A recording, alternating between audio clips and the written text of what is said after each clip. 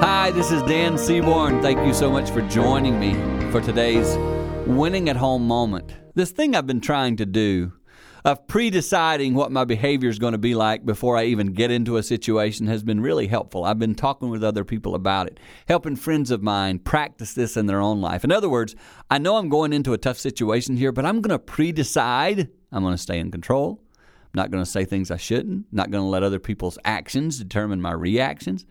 I got to tell you, it's freeing. I'm deciding how I want to react and not letting other people decide how I react. This is something that's helpful, and let me tell you this, it's also healthy.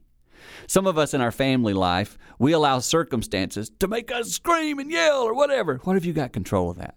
What if you considered what it would take for you to turn that around? Consider that. Pause. Take time today to decide your action. It will help you win at home.